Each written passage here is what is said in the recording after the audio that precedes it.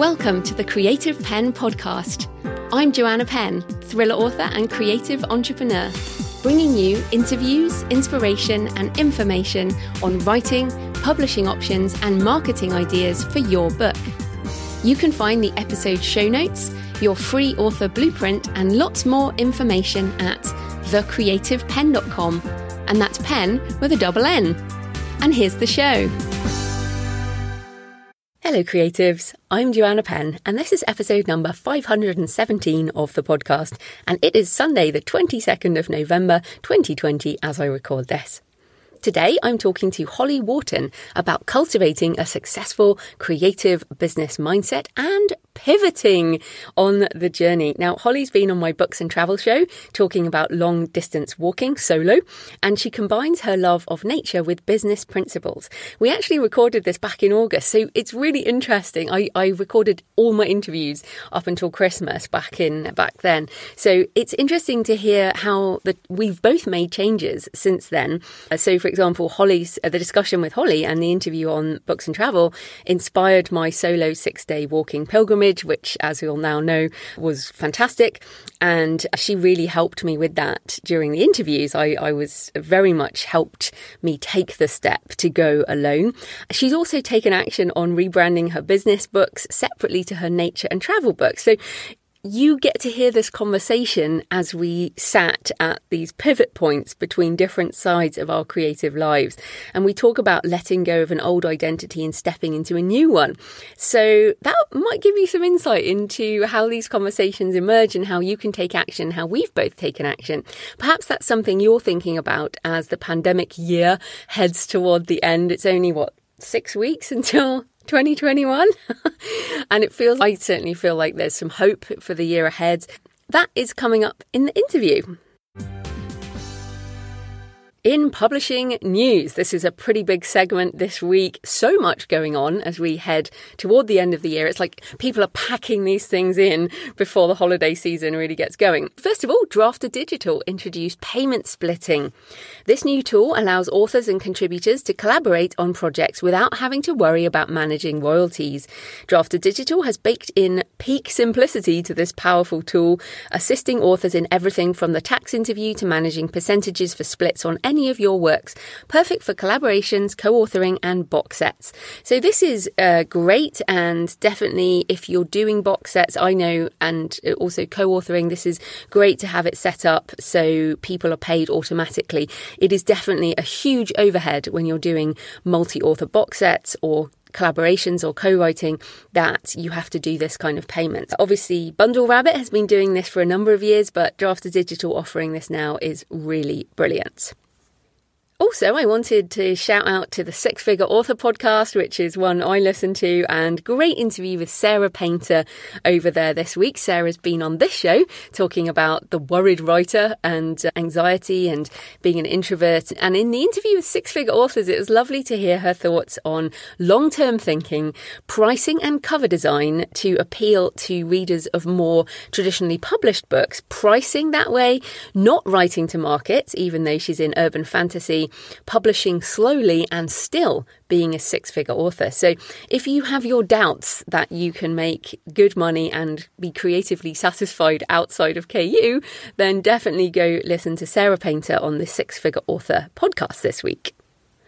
Next up is #AudibleGate, as it's now being described. So this has rapidly escalated. First of all, ALI, the Alliance of Independent Authors, has officially downgraded ACX, and they've put out a press release on that, downgrading Amazon ACX's rating as a self-publishing service from approved to caution.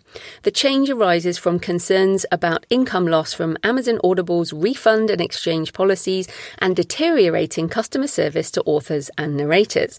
My German book is still stuck in the process after going in May. So what are we at? 6 months? Now in the process. The Alliance now has reason to believe that Amazon Audible's refund and return policies are resulting in unknown numbers of audiobook authors and narrators around the world being deprived of income. For authors wondering how to get involved, go and join the group started by Susan May, whose article I mentioned last week. It's called Fair Deal for Rights Holders and Narrators, and that is on Facebook, and the group is called Fair Deal with Audible.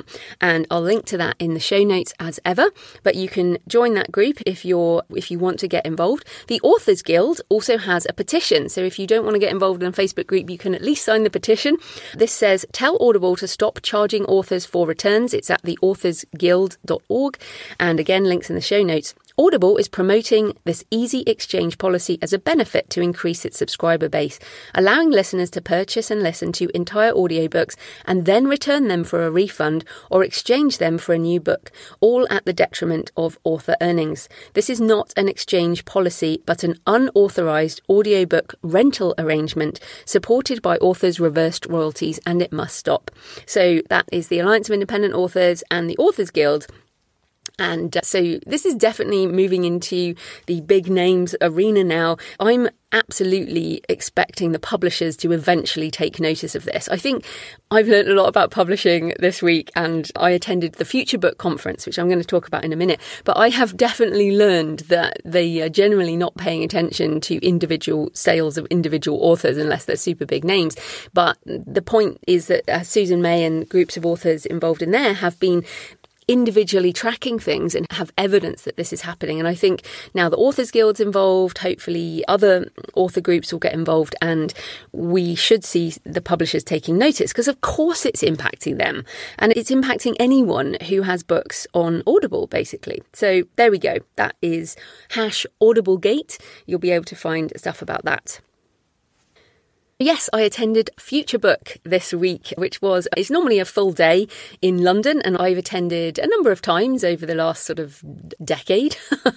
8 years. I first started going, I think, in 2012, and I've been a number of times. There was even one year where I spoke alongside Hugh Howey and Bella Andre, and that was the year they were interested in hearing from indie authors, and I think that must have been around 2014, maybe 2015, and then I stopped going when they had basically a keynote talking about print on demand by Ingram. And I was like sitting in the audience going, what's going on? Why are they talking about print on demand as if it's some revolutionary concept? And that's when I understood that what I mean by future book is not what the publishing industry means by future book. But I wanted to go this year. It was all online because they had a very big focus on audio. And it is fascinating to get an insight into the industry. Authors don't usually attend this event, so because the tickets are quite expensive. They're like £300 or something. And so I bought a ticket and I heard some comments. You hear things when the publishing industry thinks that no authors are listening, which I found quite fascinating and gave me great insights. But I have about 20 pages of notes on various things, so I'm only going to pick a few things that I think you will find interesting. So let's talk about audiobooks first. One of the quotes that I thought was appropriate is 2021 will be a landmark year for audio and a significant time of change. I have definitely been saying this for a while, and I think AudibleGate is part of that. I think the reason why is because of the shift in demand and what's happening globally with subscription and unlimited streaming models. I think Audible is trying to compete with that in a way that is going against what they originally set up with this kind of a la carte and credit model. There were loads of stats about the continuing growth audiobook consumption is growing, but it's not just the US and UK, it's also in European countries who were attending and speaking at Future Book. There was a Deloitte survey reported that says audiobook revenues globally are expected to pass ebook revenue by 2023, which is fascinating. And also a lot of discussion around podcasting. 60% of audiobook listeners have listened to a podcast in the last month, and publishers are increasingly looking to podcasts for marketing. And there was also a discussion at Frankfurt around podcast rights within licensing deals. So if you are working with traditional publishers with audio rights, then look for this type of thing, but also be encouraged that they are considering podcasting as a form of marketing. Now, there were lots of really positive stuff about all this growth, but what I found interesting was the barrier to audio adoption is A, people are put off by the narrator or the narration, whatever. And B, the cost of audio and lack of titles available. So I'm going to talk about those two things separately. So put off by narration. So the APA said that listeners prefer professional narrators, and that's one data point. Another survey by Nielsen said 49, and so the APA is the American, the Audio Publishers Association, but it's primarily American, basically, and their survey was in America. The Nielsen survey said that 49% of UK listeners prefer UK narrators, but not with a strong regional accent that is not their own. Now, there were a number of people said that many countries prefer content in their own language and their own accent. And I have said this before. I get so annoyed when books I want to listen to, often American books, but they're always narrated by an American male voice. And even here in the UK, you'll get female written business books narrated by an American male voice. I'm like, what is going on here? So I definitely prefer books that are narrated in a British accent because that's the voice I hear in my head. And there was evidence that Scottish people prefer books narrated in a Scottish accent. And I was thinking about this from my own perspective. The important thing with an audiobook, generally, unless it is a performance, so I totally agree with the APA around listeners prefer professional narrators when it is a performance. So, for example, World War Z, which I've mentioned before, World War Z, that audiobook has lots of different voices and it's a performance. I also listen to audio drama where actors perform audio work. That's not what we're talking about here. But when it is content that I want the voice to disappear. And the voice that disappears is the voice in my head. And my voice is British female. If a voice in my head is an American male, I find myself pushing against that. And now there's nothing wrong with an American male voice, but I feel in my head that it's different. So I prefer a British female. So this is really interesting. And the only mention of AI all week was me asking about AI. So I actually did manage to get a question in.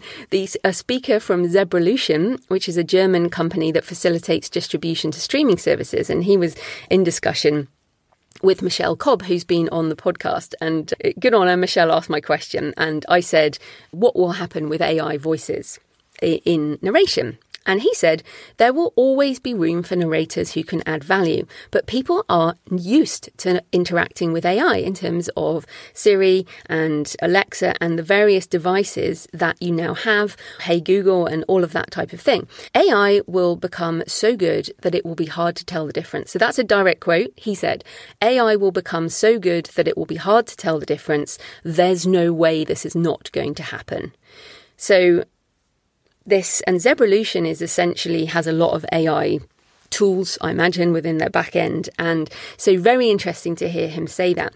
And I think that these statistics around people preferring their own accents and their own language plays into the idea that audio will explode once we are able to get content into multiple narrator voices. So while you might have your premium product, which is, made by an artisan human narrator, you might then have a version which goes onto one of these streaming stores where people can change the voice. And that's what I want. I want, as a consumer, to be able to change the voice of the narrator in order to get the content. And if I want that, then I imagine there are lots of people who also want that. So you should be able to switch the voice to a voice you prefer as you switch your GPS to a different voice, or like my husband has a British Indian accent for Siri, which is just lovely.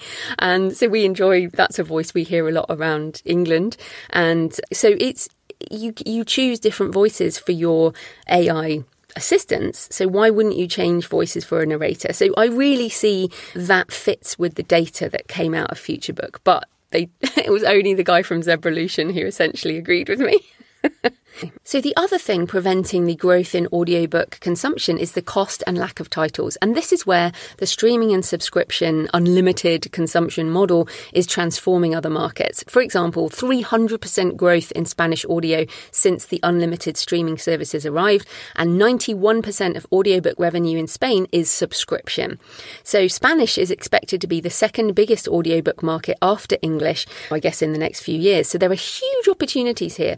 I also loved listening to a Danish publisher called Worton from a Danish publisher called Gyllendal. I think it was Gyllendal. And he said that the digital market is a breath of fresh air. And he said in Denmark, the digital market is now 75% audiobooks, 25% ebooks. So that's really interesting. And he said the printed book has a short sales period, only 3 months, and then will disappear from the shops. Digital books have a very long tail. Romances, thrillers, feel-good literature sell the backlist for a long time. So that was good. I also loved him because he said, we want to protect our integrity as a publisher. We don't want others to decide what books we publish. We want to be where customers are, and we want to fight against any sort of monopoly. And I was like, yay, I'm with you, Worton. That sounds like an independent author type of philosophy. So clearly an independent publisher there.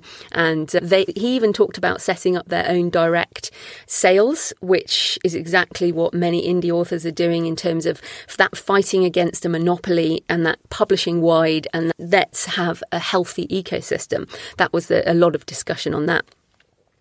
Also, everyone said, like a lot of the British publishers were saying, it will erode our revenue model, and all of these sort of France, Italy, Poland, Denmark, Sweden, all of them saying the streaming subscription model is inevitable. And I've said this before, customers want it, and we need to be where consumers consume. There is a generation growing up with the excess model. They expect everything to be available in audio. And the guy from Storytel said in Sweden, fiction sales in audiobook overtook ebook sales in early 2020. So this is really positive. Bookwire says that publishers are gaining 30% of additional revenue from streaming, and it doesn't cannibalize the a la carte services as they tend to be different audiences. So there is this vast audience that suddenly have no barrier to trying content as they have already paid for the subscription. And look, I know I've always said I have no problem with subscription models.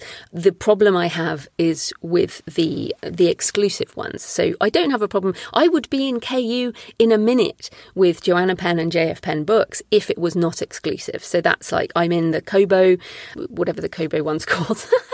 The Kobo streaming and unlimited services in the Netherlands, for example. I'm on Storytel. You can get my audiobooks in as many of these as I can possibly get my books into, because I do believe this is the way it's all going. And of course, you can get your audiobooks into Storytel, Scribd and others through Findaway Voices.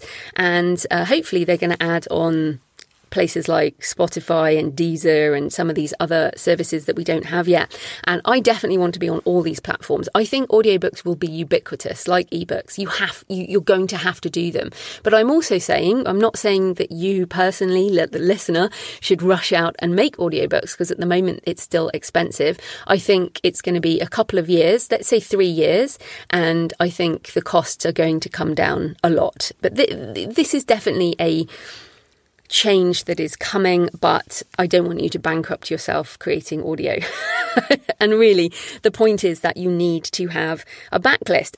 That was actually one thing that someone said. That was actually one thing they did say, which is think long term and strategically, distribute as widely as possible and factor in backlist sales. It takes 2 to 5 years to see the impact. So I think that's a really important point. If you're just starting out, if you only have 1 or 2 or 3 books, it might not be worth doing in audio. In fact, it probably isn't right now.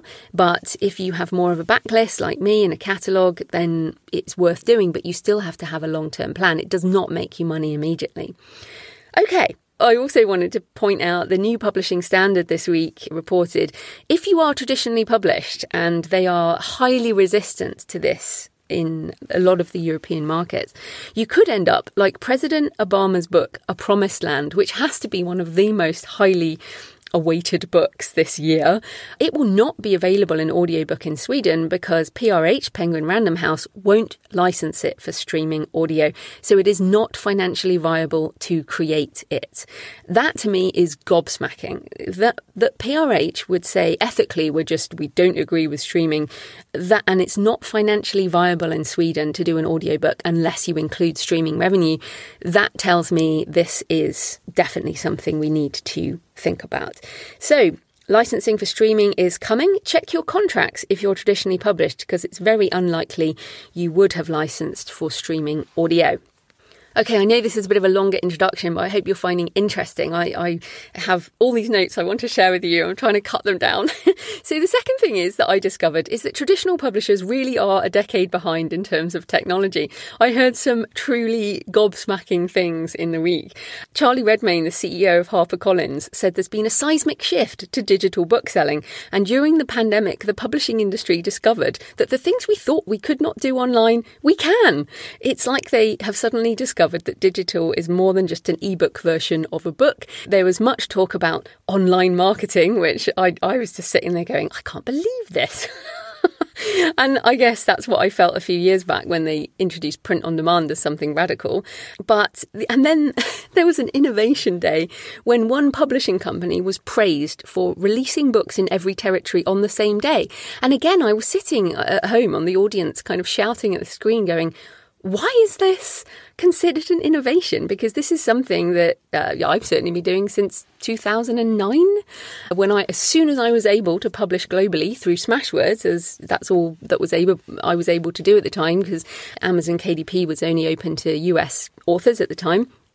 So I went on Smashwords and I was instantly available all over the world. I think we need to pat ourselves on the back a bit, because I feel like there are so many things that we take for granted. I truly thought that the publishing industry knew this, that they knew this was possible. But it seems like they've only just discovered this is possible, because this company, I won't name them, but they were lauded as some innovative publisher. And they actually said, this is something publishers don't do. So it was truly new for them. And indie authors have been doing it for over a decade. I checked my dashboards and I have sold books in 159 countries. Now, and it keeps ticking up. If you've noticed, if you've been listening over time, it keeps ticking up. So that's another sale in another country. And if my books were not available in these countries, people would not be able to buy them. And that is true. So again, I think I assumed that if you sign a contract for worldwide English, that they really did publish in worldwide English, but they don't. And so this to me is fascinating. And maybe you're listening to me going, well, why didn't you know that? I think it's because I don't come from the publishing industry. I've never been traditionally published by a British publisher or an English publisher. And so I just don't know the inside of what traditional publishing is like. I come from the tech industry. I come from 13 years implementing systems in global companies from day one. I guess because my mum took us to Africa when I was 8, I've lived all over the world really, and I just have this always international view of the world. And it was just weird for me to sit there realising that most of these publishers didn't see beyond the physical high street in Britain. And what I felt was that I think they might now see the future, which might well be global. So please, if you sign a deal with a publisher, only sign for the limited territories they actually intend to publish in and do the rest yourself. And if you have signed publishing contracts, please go and get them out, dig them out and check where you are actually published, and then go online and publish yourself in other markets.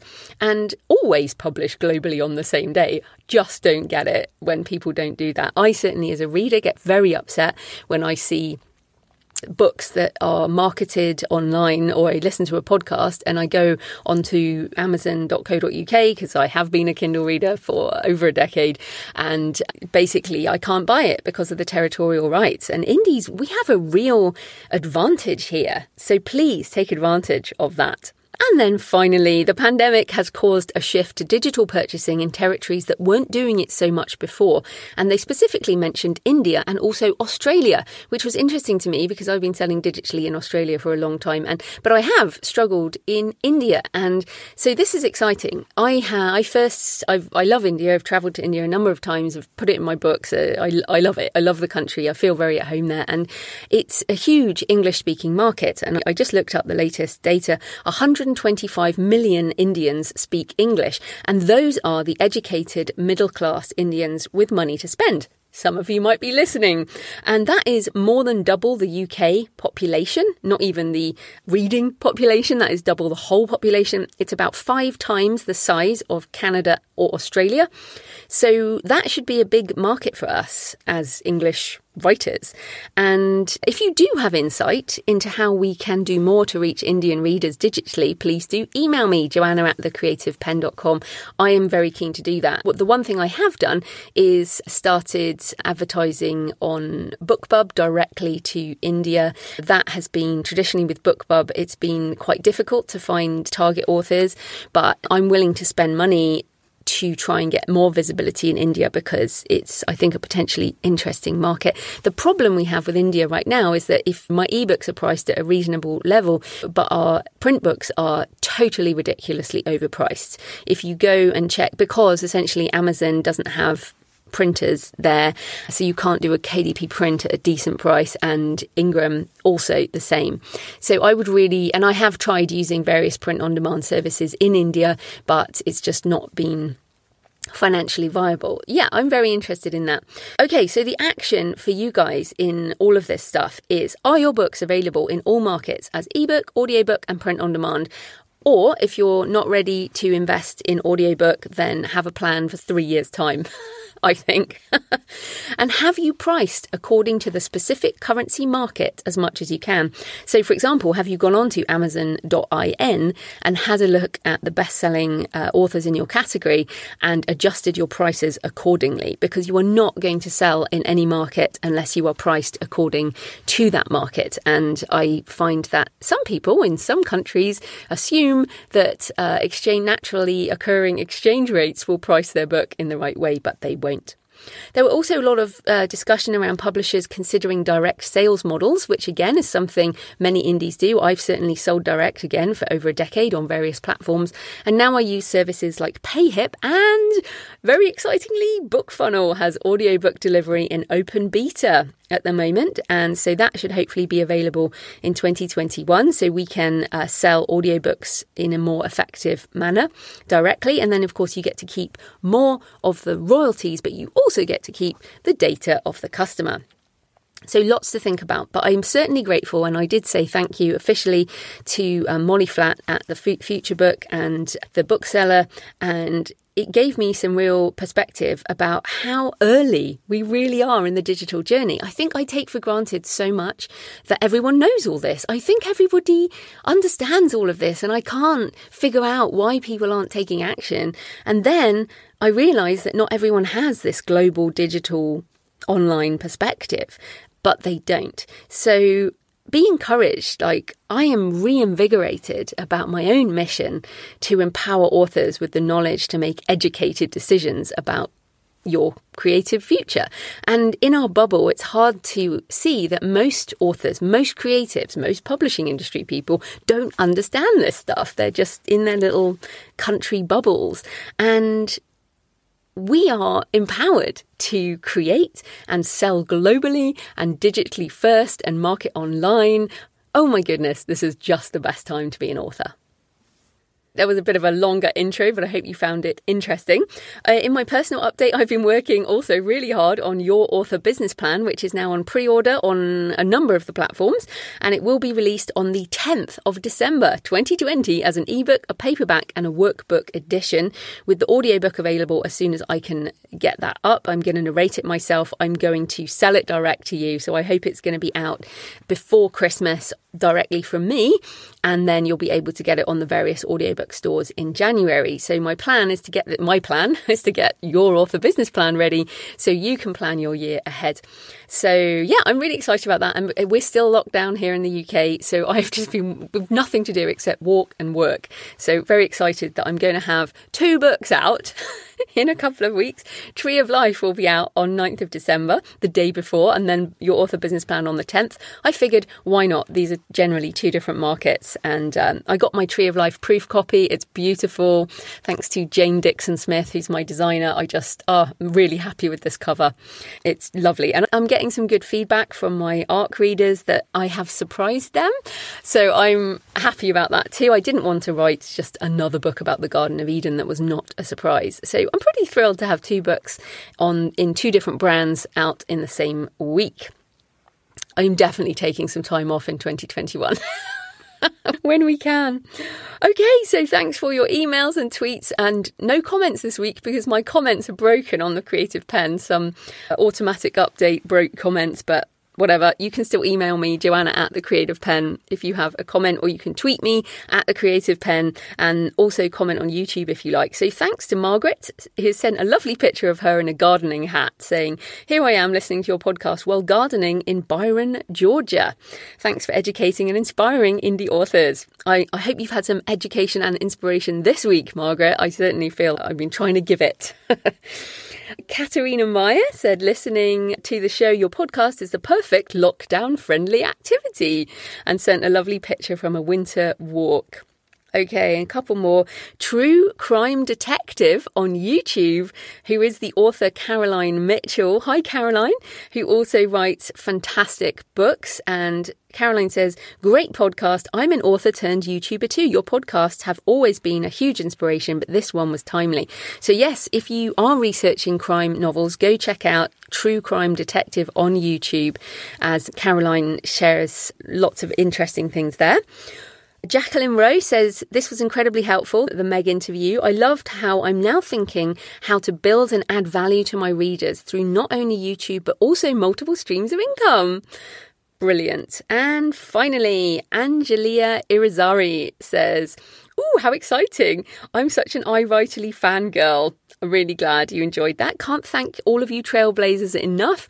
I started following you way back in the Write, Publish, Repeat days. You, Johnny, Sean and Dave are the go-to folks. And now groups such as the Creative Indie, SPF, 20 Books to 50k, Six Figure Authors, iWriterly, Jenna Marici, Sasha Black and Page Nomad. I thought you'd all like that list. These are my go-to folks that I've added to my arsenal, without whom I wouldn't be here today pursuing my dream. And also, congrats to Meg. I pre-ordered the Cyborg Tinkerer on Audible and can't wait for it to come out." So I love that comment from Angelia, and because I feel, and if you don't know what the Write, Publish, Repeat days are, that was a book that Johnny, Sean and Dave wrote a few years back. They have the Story Studio podcast if you're interested, but they used to have the self-publishing podcast, and this is again how I feel about where we are in the independent author journey.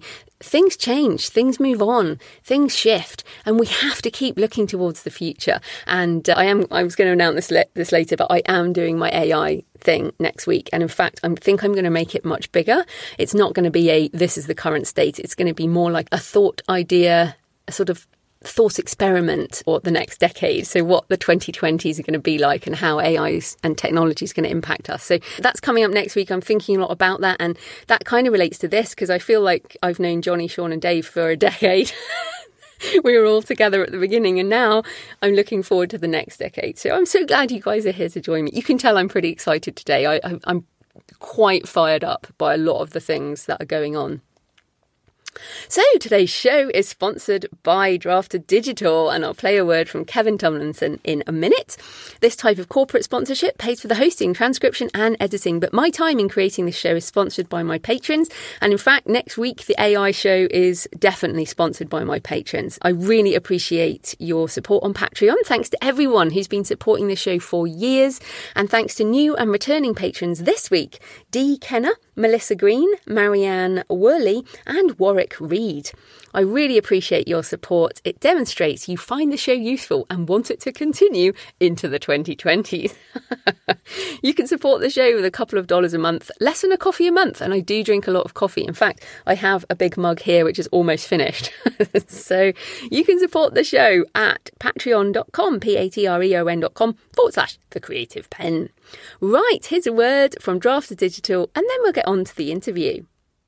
Hey, this is Kevin Tomlinson with Draft to Digital. So if you've ever co-authored a book or tried to build a box set, you know the biggest pain is how to split up the royalties. That's why we at Draft to Digital have built D2D payment splitting. We've made it easy for you to share payments with other collaborators on your projects in whatever percentages you prefer. Right from the setup of your book, you can invite participants, agree on who gets paid what, and go. D2D takes care of all those pesky details like tax interviews and making sure everyone gets paid on time. And of course, you continue to own the rights to your work. So, get started on your collaborative project now at drafttodigital.com. We've made it easy for you. See you there. Holly Worton is the author of 17 non-fiction and self-help books about business, mindset and personal growth, as well as on walking and the wisdom of trees and nature. She's also the host of the Into the Woods podcast. Welcome, Holly. Thanks for having me. Oh, it's great to talk to you. So first up, tell us a bit more about you and your diverse business career and how you got into writing and publishing. I think in hindsight, it was probably obvious that I would always end up here, but it obviously didn't seem like a straight path when I was doing it. So I've been self-employed since 1999. My first business was when I was living in Latin America. A business partner and I owned eco-hotels in the jungle in Mexico. And so that was my first business for about 10 years. And then I quit and moved to England and completely rebooted my life. And didn't know what I wanted to do. And then I trained as a coach and I started working with coaching, and then it moved into business mindset coaching. And I started writing my first books. And at the same time, I really got into walking here in England. And then it got to the point where I just realized I just wanted to be writing. I really enjoyed writing. And so I just quit doing client work and moved to writing full time. And I do have author clients that I work with, but I'm no longer doing the business mindset work. So where are you from originally? California. So you've moved all over the place. Yes. And so what year was it when you finally said, right, I just want to write full time? That was, I would say, a couple of years ago. Yeah, it was about, I think it'll be 2 years in October, November, thereabouts.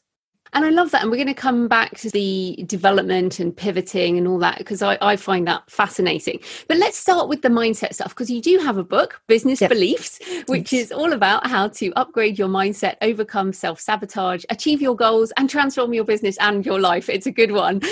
So I wanted to start, because you do come from that background as well. What are some of the most common mindset issues that authors in particular face? I would say one of the biggest ones is value and self-worth. Am I good enough? Is my writing good enough? Is my writing good enough to sell? That's one of the biggest mindset issues I saw with business owners, and it's one of the biggest ones I see with authors as well. A lot of people want to write, they love writing, but they may not publish, or they may publish but not market it as aggressively as they could because they're scared of visibility. They're really scared of getting out there and really putting their book out there and getting it into the hands of readers who have no idea who they are. And as we all know, online readers aren't always kind in reviews. And I think a lot of people are scared of bad reviews as well. Oh, you've just hit some good ones straight away. So you said a couple of things there. You said good enough to sell. Yeah. And this is huge, because I've read a number of your books, and we all write because we have something we want to say. Mm-hmm. And yet that might not sell. And some books that people love don't sell very many copies at all. So how does the value and self-worth aspect go into the good enough to sell versus the need to put it into the world? So you can very easily put your writing into the world for free by writing a blog post or a series of blog posts. And I think that's a really easy start for a lot of people because no one's paying for it. So if they don't enjoy it, they haven't lost any money, and it's easier to put yourself out into the world that way with your writing. But I think something changes once you start charging for your writing, because people obviously do expect a certain level of professionalism in the writing and a certain level of editing and quality. And that's where, again, that I'm not good enough belief can pop in and stop us from publishing. And then the other thing you said is being scared of visibility. And this is definitely something that I've come up against in myself. I was quite surprised about when I looked at my own mindset around marketing my fiction. And that's what it came down to in the end. I've always called it fear of judgment, as in, what if people can get inside my head if they read my fiction? And that scares me because I feel like they will judge me, and that stops me. But that has made me scared of visibility. And that ties into what you're saying around self-worth. It's, what if I become more visible as my fiction self and then people don't like it? So how do we move forward on these things? Because I'm clearly not the only one who feels this way. No, absolutely not. I think it's pretty common. It's very vulnerable to put yourself out there as a writer. Whether you're writing fiction or nonfiction, you're opening up and you're sharing a part of yourself that's very intimate. And I think for me, I had practice in vulnerability in terms of writing blog posts and my podcast. I share a lot of really personal stuff in my podcast. So I think I had some opportunities to build my vulnerability muscle, but it still felt like a much bigger leap when I started putting my books out there. So I think we can start by practicing with smaller things to build that muscle and then make it easier. That's a really good point. And in a way, I have been doing that with nonfiction. I look at the first things I wrote back in 2008 online, and it was very businessy and there was nothing personal. And I didn't really share a personal introduction on this podcast for sort of 4 or 5 years. And so maybe that is the thing with my fiction. I've started the Books and Travel podcast, which you're coming on to talk from a different angle as well. But maybe it will just be time and sharing in different ways that helps. I think so, because I think the more that we open up and the more that we share personal stuff, the easier that it gets. I've just re-released second editions of all of my business mindset books this year. I'm still working on releasing the last 2. But one of my problems with the first editions was that I wasn't sharing enough of myself. I didn't share enough personal problems and personal blocks and personal fears. And so in the second editions, I've been very mindful of adding lots of personal stories so people can see just how far I've come and how many problems I had myself, marketing myself as a coach, despite having 10 years of solid business and marketing experience. So I think that's really helped. I got to the point where, because I'd shared so much on my blog and my podcast, it was much easier to insert those personal stories into the second editions. But those stories weren't there in the first editions. And that is a key to writing nonfiction books that people love, because anyone can write a sort of how to do this or how to do that and listicles, but it's our personal perspective that will bring a book alive. Absolutely. And it's the personal perspective that will help your authors to connect with you. And I feel, as I talk about artificial intelligence a lot, and the fact that you can't beat the machines at the end of the day. There's a lot of discussion on how automation and all of this stuff is going to change the workplace even more. And we have to focus on like doubling down on being human, and our flaws are what make us human, right? So if people feel like I can't possibly share how some of the things that I feel vulnerable about, like how do people start in that little way? Is it blogging or podcasting, or is there a way that they can do it in a sort of non-threatening environment? I think absolutely practical experience helps. Because I was a business mindset coach and I worked with certain techniques that help you to reprogram your mindset at the subconscious level, I would say that stuff really helps too. Now it requires an investment of time and money, but using techniques like EFT or tapping, Psych K, those things can really help you to reprogram your beliefs, which will just make it so much easier for you to take the action. As you say, or working with an external person in whatever way. I definitely have found with this podcast, actually, even as we're talking, I do things quite naturally on the show now. And a conversation I had with Mark McGuinness, who's also a creative coach earlier on in the pandemic, just really helped me move forward. Sometimes it's just talking about it with someone else, isn't it? It gives you a new perspective. Absolutely. Yeah. So coming back to value and self-worth, because money and success and the value of our work are key issues for creatives and authors. Like people either want some kind of literary prize or critical acclaim, and or they want money, sometimes a little bit of money and sometimes lots of money. So but I also feel like people think they want it and yet they resist it if they don't do the marketing or whatever. So how can we decide what we really want and then take that action? I think it's getting clear on what lifestyle you want for yourself. What do you want your ideal life to look like? And what do you need to do to get there? So if you have another income stream that you're really happy with, whether it's a business or a job or whatever, and you're happy to keep on doing that, and you don't care if your book's bringing money, that's important to know. On the other hand, if you absolutely hate your job or your current business and you really want your books to become your full-time income, you've got to start planning for that. And you've got to know what your goals are and what kind of lifestyle you want to live so that you can know what goals to create for yourself and how to create the action plan to achieve those goals. And I feel like partly it's what will you give up to achieve that goal? You can't have everything, right? Yeah. Yeah, you've got to know what your priorities are, because there are going to be some sacrifices. There are going to be some things that kind of fall away that maybe you can't do in the meantime because you're working towards that goal. You've got to know what you want, and you've got to know how important it is to you, because there are so many things that I would love to do, but they're really low priority because I just don't have the time because other things are more important. Yeah, like this AI thing, earlier in the year, I was like, I could have a business talking to businesses about AI and creativity. Like I could totally do that. I would fit in that world. And then I looked at it and went, no, I just can't. I just don't want to do that in exchange for the things I want to do in terms of writing more fiction, but also more spiritual nonfiction, something. I don't really know what it is, but I like the sound of that.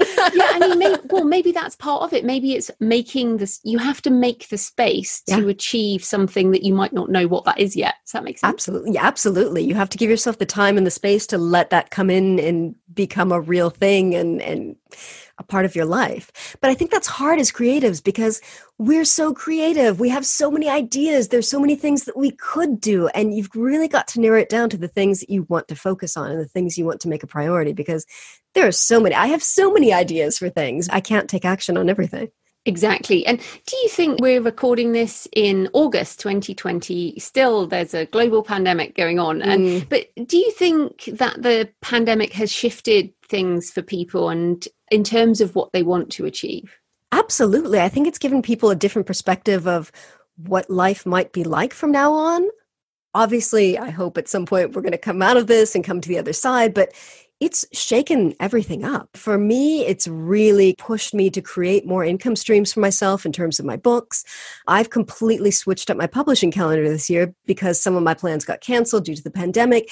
But more than anything, I realized I just needed more options, more income streams for people, to give people opportunities to give me money because I don't want to rely on just the one book or just one thing.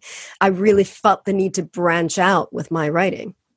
That's interesting because you talked before about turning off the income streams around coaching. So how did you resist the call of what could be easy money in terms of just offer your services, and you could make that money very easily? How did you make that decision? Because you know what? It didn't even occur to me. And that's interesting because charging an hourly rate for coaching can be really good money. It's a big chunk of money. It's many books in 1 hour. But it didn't even occur to me. My first thought was, okay, what can I write to get out there? What's easy for me to write? Because I'm just so focused on making a living from my writing. I didn't even think about going back to the coaching. That's really fascinating.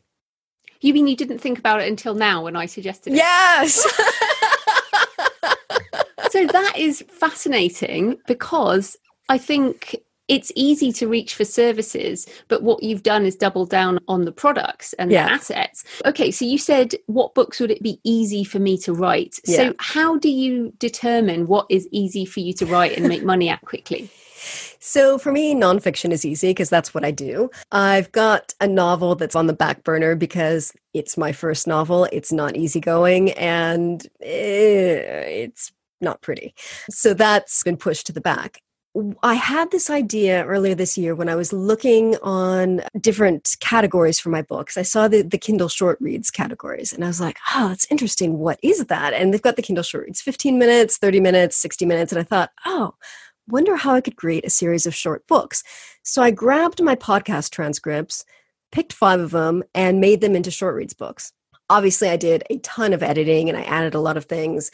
But those were really easy to write, and people have really liked them because they're short, they're easy to consume, they take about a half an hour to read, and they get really solid ideas of things they can do to improve their lives. So that was one thing that I really enjoyed doing. It was super easy for me to do. And is Business Beliefs one of those? No, Business Beliefs is not one of those. Business Beliefs is that was my very first book. So that's the second edition of my first book. But that is a longer book now. The original one was quite a bit shorter, but I added quite a bit to it this year with the second edition. So what are those short books then? So they're called Into the Woods Short Reads. That's a series.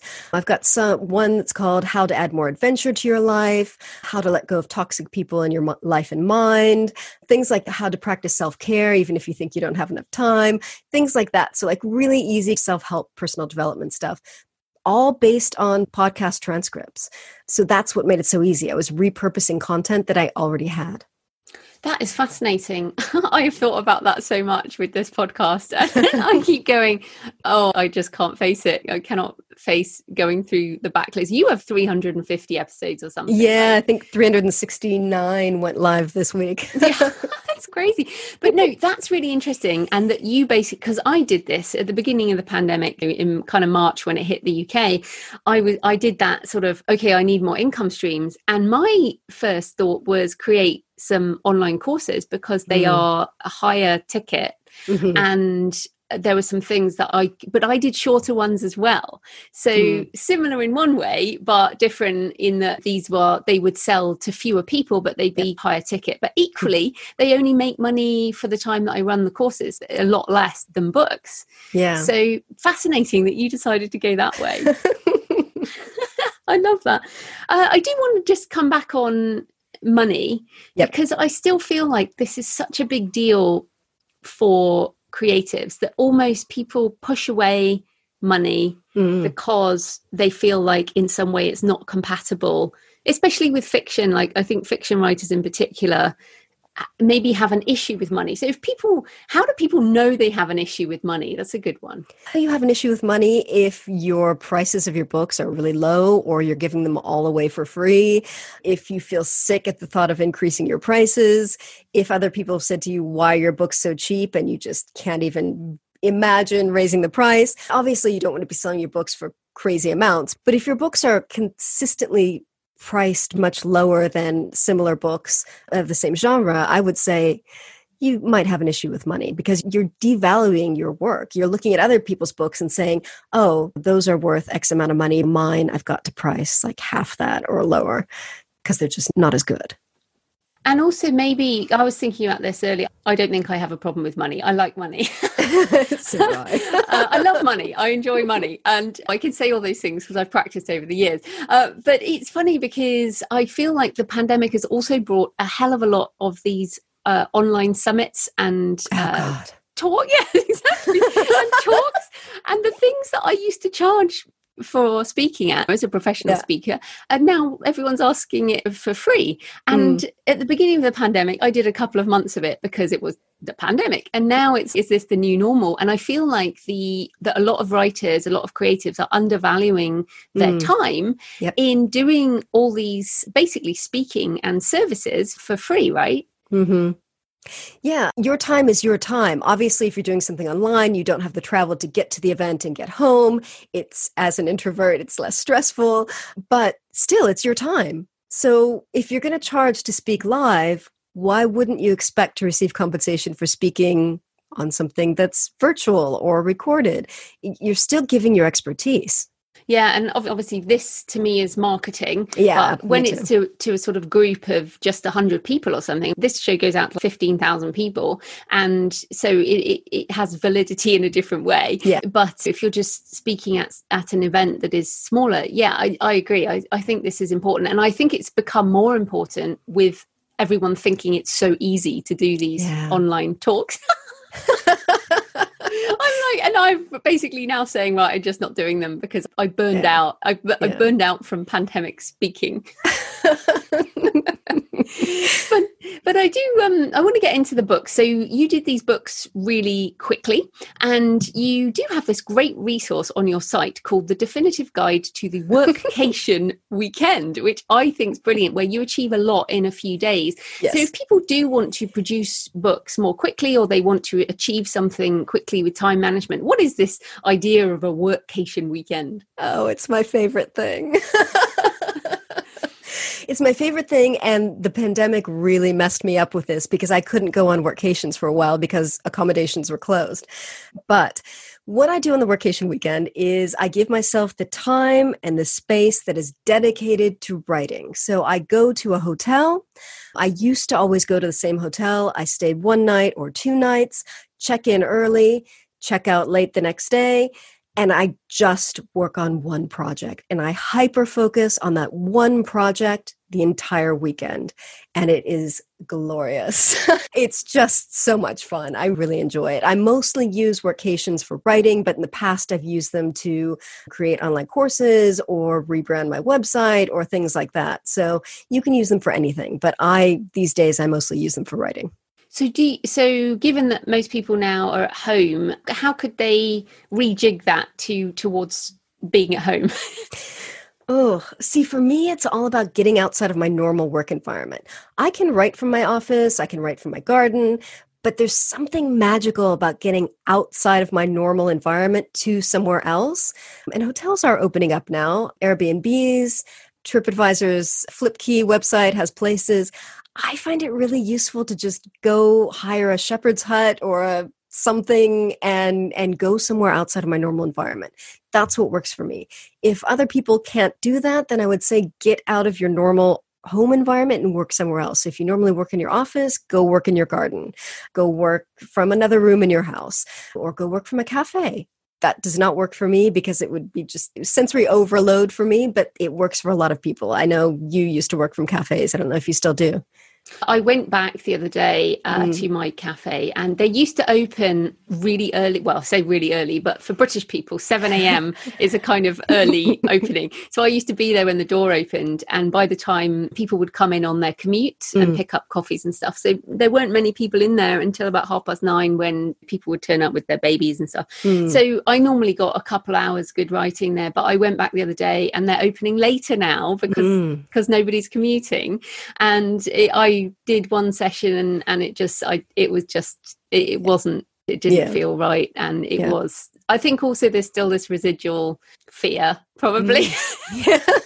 Let's call it fear. But the idea of a hotel room, I think, is really interesting. And obviously, if people can't afford the budget there, then, as you say, doing it within your own home. But probably the key is just making sure you're not doing anything else, right? Yeah. To me, the key is, on one hand, finding a different place to work from my normal working place. But the other key is dedicating that time just to the project that I've selected and not looking at anything else. I don't look at my emails. I don't look at any other work. I don't write blog posts. I don't think about my podcast. It's just the project that I've chosen to work on. And I'm dedicating the time and the space to that project. And there's something just magical about that because you're giving yourself the space to do this thing that's important to you. And you're also like you said, these short pieces of work. So for nonfiction writers, short nonfiction, like the book that makes me the most money with nonfiction is How to Make a Living with Your Writing. That's 27,000 words. You can do that in a short amount of time. And with fiction, it could be a short story, a novella, whatever. So I think you're right. I have never done that. I have been more of a sort of 3 to 4 hours a day consistently for the first draft period. And I've never tried that, but it's very interesting. It is. It works really well for me. I'm aware that I'm privileged in the sense that I don't have children, so it's easy for me to take a weekend a month or 2 weekends a month and do this. And also, I have high-functioning autism, formerly known as Asperger's, so my brain is really uniquely focused to hyper-focus on one thing for many hours in a row. And so I know, like, I can work on one thing for 8 hours and not be distracted by anything. And I think a lot of people can't do that. So this is something that works for me. I think other writers need to find what works for them. Yeah, absolutely. So I am reading your Alone on the South Downs Way book at the moment. And you're going to come on my Books and Travel podcast to talk about long distance walking. So we're not going to talk about the topic right now. But I am interested because I know many people want to write travel. It is a travel book. It's obviously walking a particular way in the UK. But I wanted to ask, how do you write those as you travel? Are you dictating or how are you doing that?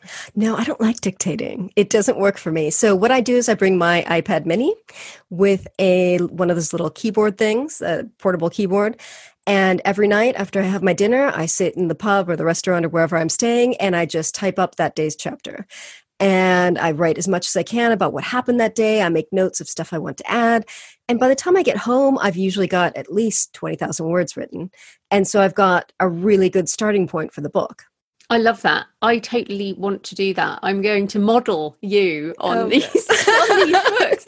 Well, because I was reading it going, do you just remember all the things that happened during the day? Because I think that would be my thing. Yeah. It's like you're walking past all these things. How do you remember it by the end of it? I remember it because I sit down with my iPad and my guidebook and I look through the route that I walked that day and I think, oh, when I turned that corner, I saw that thing. And then when I walked past that field, I saw that thing. And so I use the guidebook and the maps from the guidebook to refresh what it was that I experienced that day.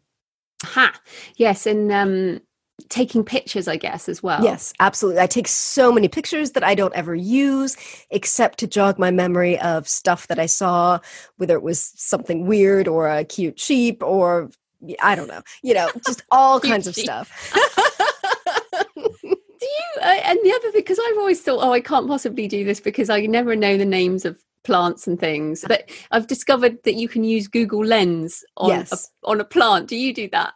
I'm actually really good with plants. When I went to university, before I changed to an English major, I went in studying horticulture. So plants have always been my thing. But there are apps that you can use. I think one of them is called PlantNet. You scan it's like Shazam for plants. Like you scan a photograph of it and then it uploads and then it tells you what plant it is.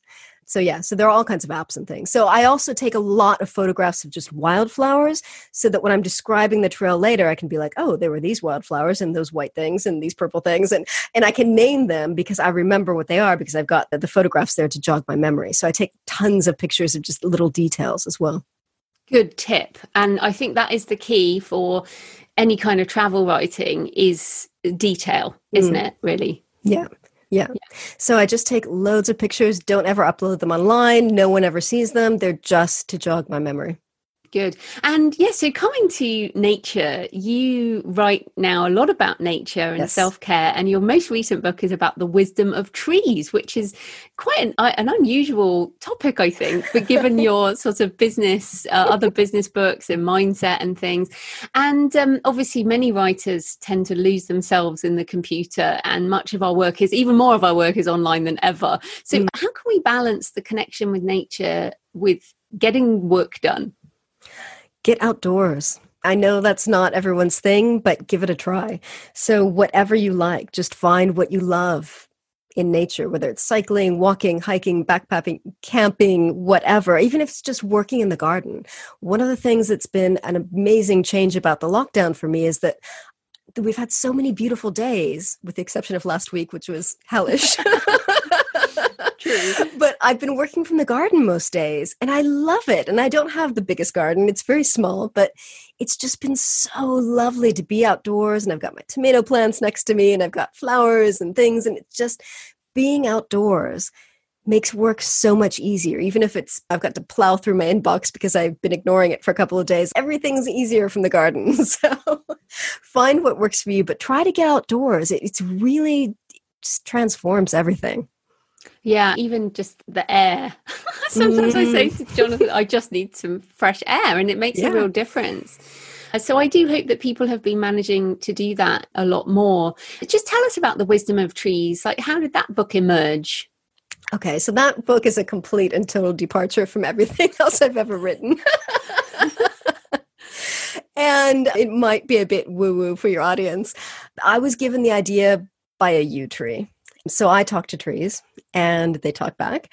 And I was on this forest bathing meetup a couple of years ago. And one of the things we had to do was go find a yew tree and hang out with it. And I went up to the yew tree and I'm like touching its bark and I'm looking at it. And it says, "You're working on this novel and it's really hard." And I'm like, yeah, I've realized that. And it says, "We have another idea for you. We have a book that's it's going to be a lot easier for you to write. The trees have stories and people need to hear them.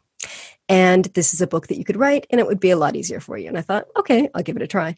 And so I spent almost a year collecting stories for this book and then, turning them into a book, which is now my best-selling book. So that's where that came from. And that is fascinating. And you say that's your best-selling book, which means that however it came to you, whatever people would like to think how that came to you, doesn't matter. It came to you and people are resonating with it. So do you think that is related to this time of pandemic? Are people just desperate for connection with nature? I honestly do not know. I think people are desperate to have a connection with nature. We've seen, at least in the UK, at least where I live, so many more people going outdoors, especially when we were during lockdown and the only thing you could do to get outside of your house was to go outdoors for exercise, walking in the woods or walking on the trails. I saw so many more people than ever before and I loved it. So I think that a lot more people reconnected with nature this year and perhaps that's made them curious about other ways they could connect with nature and what they can learn, how they can benefit from connecting with nature. Yeah, it is fascinating. I must say, I find that there is these 5 plane trees in the middle of the circus in Bath. Yes. And they definitely have some kind of thing going on. Like in my book Map of Shadows, they are a portal into another world, and I've walked there at night with the wind and I just feel like, whoa, this place has something. And in fact it was constructed in the same dimensions as Stonehenge. Ooh. And I don't know, talking woo woo, there's all kinds of strange things in the world, far more than we can see. But I definitely feel something with those plane trees. Do you know anything about plane trees? I know yew trees are spiritual, aren't they, in many they are. cultures, but what about plane trees? I don't know anything about plane trees from a spiritual perspective, and I don't have any in my area, so I don't know. You'll have to come to Bath and talk to these ones. Yes, I will. But it's interesting because I also love what you've done with your career. So obviously you have made decisions along the way and you've pivoted. And I'm interested with your podcast because you had this more businessy focus and then you've pivoted into this more nature focus. And I know that many people listening, authors, feel that they become trapped by a brand. Like maybe they have written 10 sci-fi novels and then they go, do you know what, I just don't want to do this. I want to write romance, or I want to write non-fiction about trees or whatever. How do you pivot your brand but continue to serve an audience while also moving forwards? I've done this so many times. I feel like I'm a master of pivoting right now. Yeah, you are. Because before it was a business mindset podcast, I podcasted about social media. Whoa, that is crazy. Yeah. So my thing used to be social media for authors, social media for like coaches and holistic entrepreneurs. Then I changed to mindset. Then I changed to the nature stuff. So for me, it was almost like letting go of an old identity and stepping into a new one. But the problem was each time that I pivoted, I didn't know what that new identity was. I didn't know where I was going. I just knew that the old thing was not my thing anymore and I needed to do something differently. And honestly, it was my podcast that helped me to do that. Each time I just thought, I'm going to talk about whatever I want on my podcast and we'll see where this goes.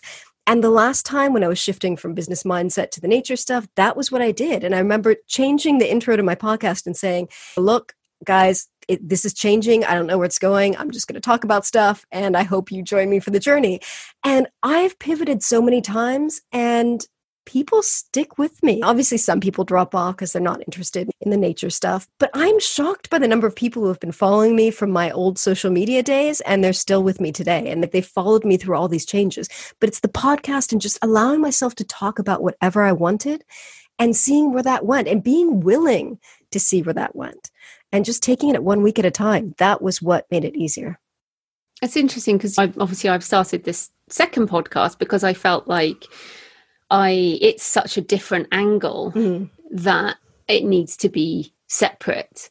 But like you said, it's about allowing yourself to do something. And so you think people have... Is there a thread? I guess the thread is you.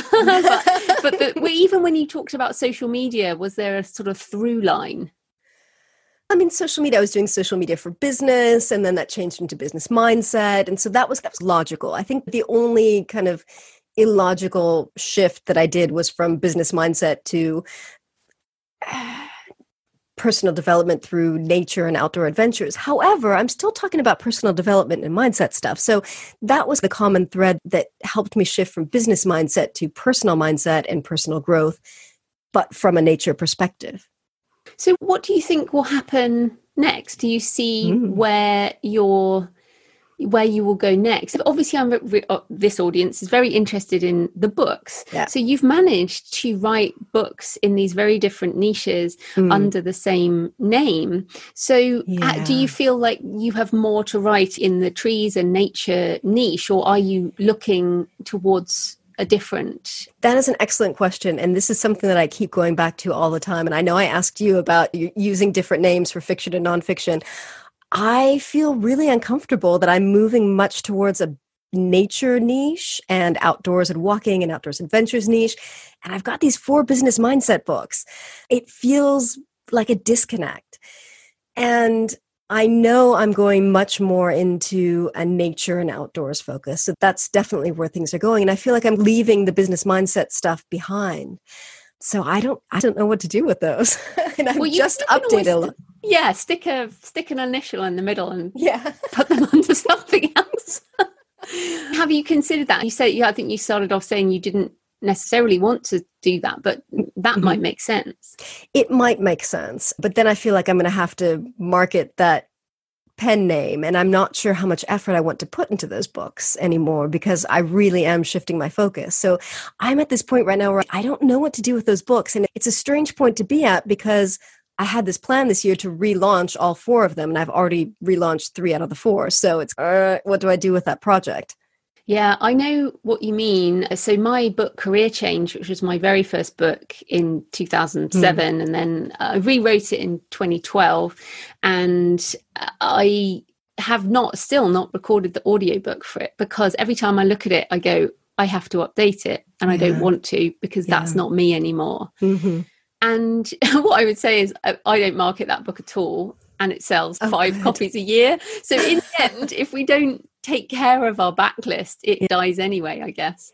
It does. And the interesting thing was Amazon ads have been doing so well for my tree book. So I thought from a business perspective, if I update all these business mindset books and I get Amazon ads going for them, and I have a guy now that does my ads for me, he's really affordable and he does great work, he can make those sell and then I won't have to do too much of it and they can just sell. They're not selling. They're not selling as well as the first editions were 5 years ago when that was the focus of my business. So I don't know. They might just go away at some point or they might just go on the, archive list of my backlist. I don't know, but that's definitely not where I'm going. And my focus is very much on nature and outdoors adventures and travel in the outdoors. Yeah, I think sometimes, especially with nonfiction, because a lot of it does date much more than fiction, really. Do I want to continue with that? Because again, if we talked about putting personal stories into our books, you have also changed. And suddenly what was a personal story a decade ago is no longer the same person. Yeah, absolutely. So the updates that I did this year are very relevant because I just updated them this year. But 5 years from now, if I don't touch them, I'm going to be a totally different person, especially the pace I'm changing and evolving. Who knows where I'm going to be in 5 years? Yeah. So perhaps the message for people is really to sometimes you just let it go. And move on. Yeah. And that can be hard, especially if people are making money. But it's like you said about not choosing to do any coaching when that was the easy money. You've let that go, right? I did, which is why I don't know why I persisted with this project of re-releasing those books this year. Oh, it's Oh, that's good. It's interesting. And I love hearing about the way you're exploring things and changing things. So tell people where they can find you and your books and your podcast online. So my website is hollyworton.com, and that's Holly like the tree, WORTON.com. And that's got everything. It's got the central hub for my podcast. I've got links to my books, links to my social media. I mostly hang out on Instagram. Yeah, that's about it. Brilliant. Thanks so much for your time, Holly. That was great. Thank you for having me. So I hope you found the interview with Holly useful and an interesting insight into how we have both changed. Even as the seasons shift again into winter, we recorded it in August in the summer, and now we're in the winter and we're back in lockdown. But just to think about, what can you discard as part of the old you? And how can you step towards what you truly want? Do you know what that is yet? Or do you need to set aside time to seek it, as both I think Holly and I are doing in terms of our sort of pivots? So definitely check out Holly's books and her podcast, Into the Woods. And she has some recent solo shows on being a multi-passionate creator, which we both are for sure, how getting outdoors can help release blocks, and more. So next week, I'll be doing my solo show on artificial intelligence and how technology is going to change, I guess, the next decade. I really do feel like there's so much going on. There's real convergence of a lot of technologies. My last show on this was July 2019, which seems a long time ago. And that was on 9 ways that artificial intelligence will disrupt authors and publishing in the next 10 years. And I was going to just do an update on the various categories, but I'm actually going to reposition the whole thing, because it's very daunting to keep track of. Every time I look at the news, which is pretty much every day about the AI stuff, it has changed. Things move on so fast, which is why I haven't done an update, because I feel like it's changed again. And I've been trying to wrangle a huge amount of material. So that's what I'm concentrating on for this next week, and I'm committing to getting it out. That's why I'm announcing it now. I'm just going to force myself to get this out. But I'm very excited, and I hope you'll listen in next week. So happy writing, and I'll see you next time. Thanks for listening today. I hope you found it helpful. You might also like the backlist episodes and show notes available at thecreativepen.com/podcast. You can also get your free author blueprint at thecreativepen.com/blueprint. If you'd like to connect, you can tweet me at The Creative Pen or find me on Facebook at The Creative Pen. See you next time.